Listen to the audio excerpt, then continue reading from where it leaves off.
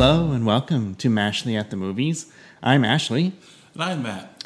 And we're here today to talk about a new film called Working Man. And Matt's going to tell us about it. Yeah, so this is a feature film debut for writer-director Robert Jury. It was filmed in and around Chicago. It's set, maybe somewhere in the Midwest or Rust Belt community. Take your pick. Mm-hmm. A similar situation is taking place across several parts of America, where in this film a factory is shut down. Mm-hmm. And the workers, they no longer have jobs. And one worker in particular, named Allery, who's played by Peter Garrity, he can't really let go. He ends up actually going back to the factory. He kind of breaks in, and then he just kind of goes to work. He cleans, he takes his breaks, he has lunch. His wife is concerned about him. Talia Shire plays his wife.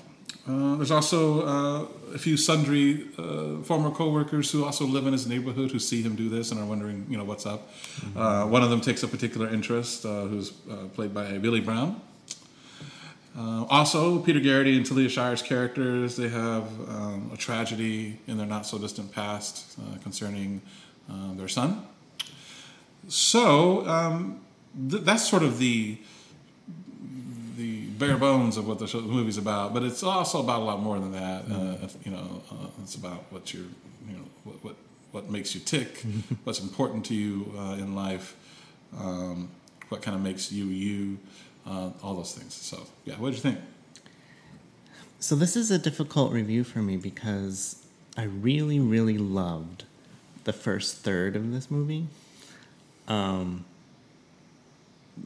The actor's name who plays the lead? Peter Garrity. Peter Garrity is really, really good. He's amazing in this. Mm-hmm. And from what I've read, this is like his first lead role in a film. Yeah. He has a long history a long career. He's had a long career, but this is like his first lead role in a film. Yeah. I became aware of him in the late 90s. He was in the last couple seasons of Homicide: Life on the Street, mm-hmm. which is one of my favorite shows. Yes. Well, he's fantastic in this. He brings an authenticity that is just really outstanding.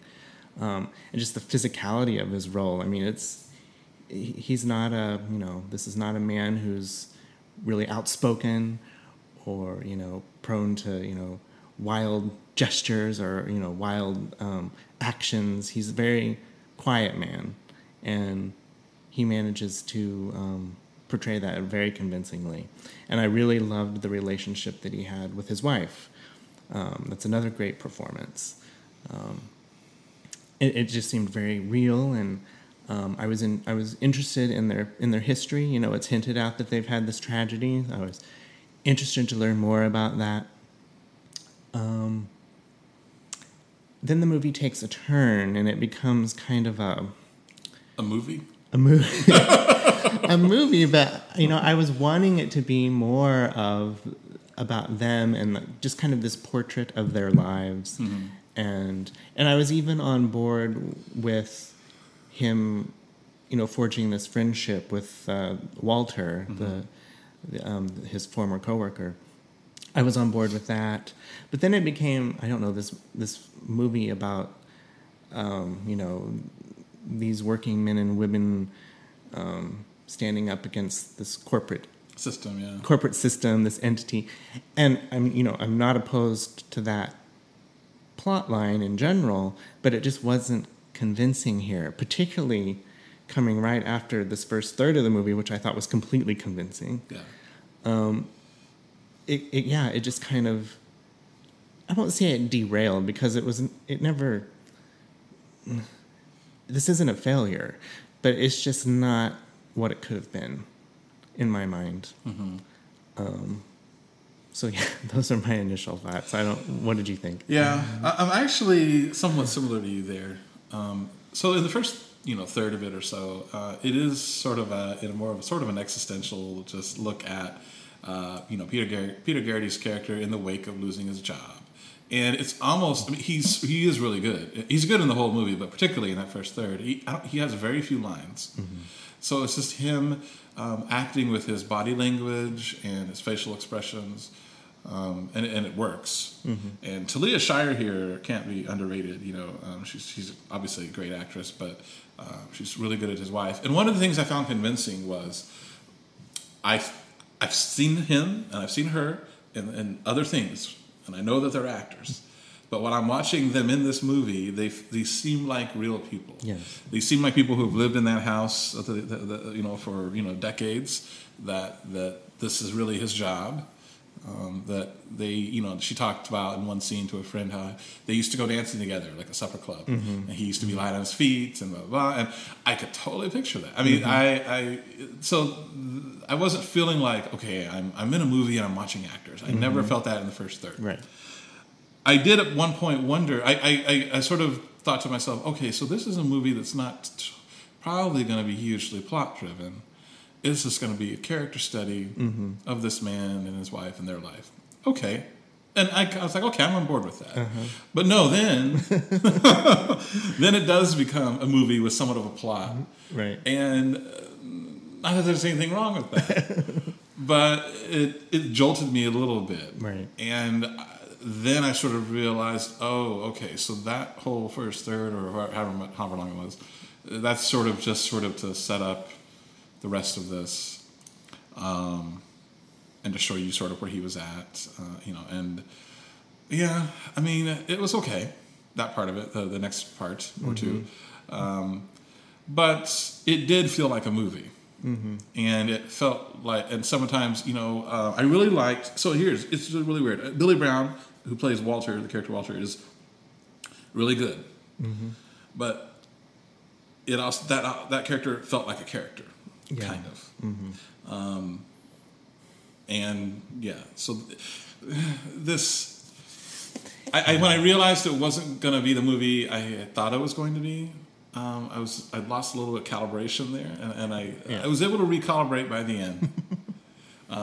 But yeah. So. Yeah, and then the later revelations that we have about Walter's character, they just don't really feel earned. I mean, I just feel like the movie, it started with seriously like Oscar caliber performances and authenticity. It just looked and felt real, and I was on board. And then it seriously, it's like the plot became something you might see in a Lifetime movie. Oh no, I'm serious. Like I did not believe most of those factory workers and their, it just wasn't real to me. It just wasn't real to me. And yeah.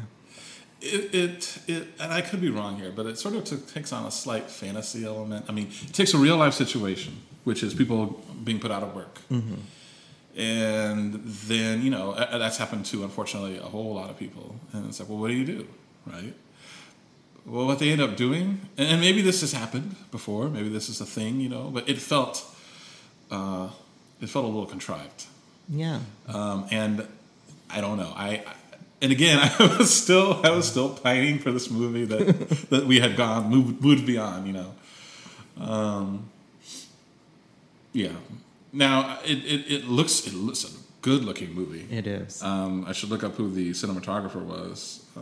Piero Basso. I mean, there are scenes in this film where, particularly nighttime scenes. There's scenes of the city that they're in, which like Peter Garrity takes a nighttime walk, and the look of the lights. You see a lot of shots of like industrial areas, and then like the blue collar neighborhood where he lives, and there's like a moment where it's already a beautifully framed shot, right? Nighttime, and in the distance though, then it's even made more beautiful by some thunder and lightning in the distance, and you see it kind of behind a cloud, and it lights up the cloud. That was really good.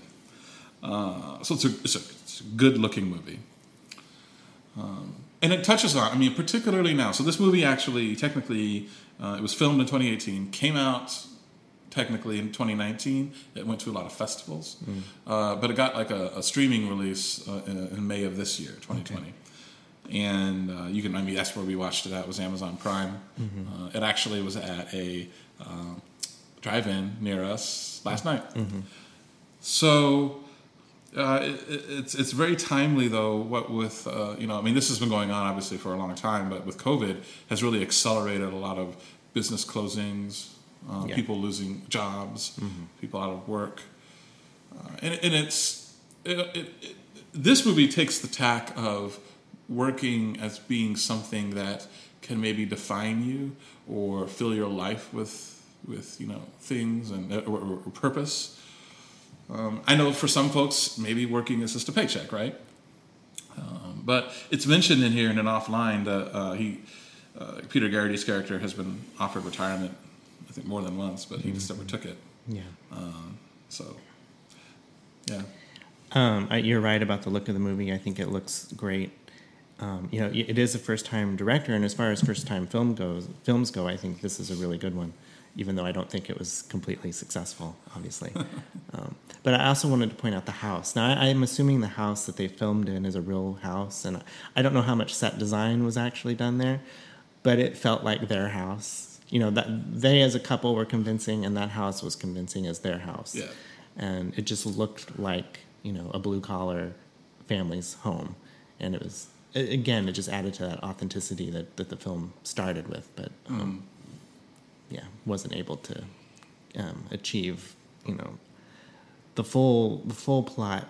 Unfortunately, did not live up to the expectations. I'm not disagreeing. I do think though it's a quality film. Mm-hmm. I mean, we have watched a lot of stuff during this pandemic. Yes, just because I don't know, the movie theaters have been closed, and, so we watched a lot of movies, new movies and old. There's a lot of crap out there. Oh yeah, this to me is not that. Even if it's not completely successful in how it tells its story or how we think it should tell its story, but it's quality acting, quality direction, and cinematography, which is sometimes woefully lacking. Yes, in a lot of movies. And it's very well intentioned, and it has a big heart, and it loves its characters, and it cares about its characters, and it's definitely something to admire. I would agree. Any other thoughts you have on it? No, I'm good. Okay. So what do you give it out of 10? I'm going to give it a 7 out of 10. And I give it a 7.6. So our score is a 7.3. Mm-hmm. It is on the tomato meter. Now, as from critics, a certified fresh 93% score. Audiences give it an 83%. So we're coming in below both. Yeah. But I still think 7.3 is good. Oh, yeah. It's definitely one I recommend. Yeah. Yeah. Yeah. All right. Well, thank you for listening. Thank you.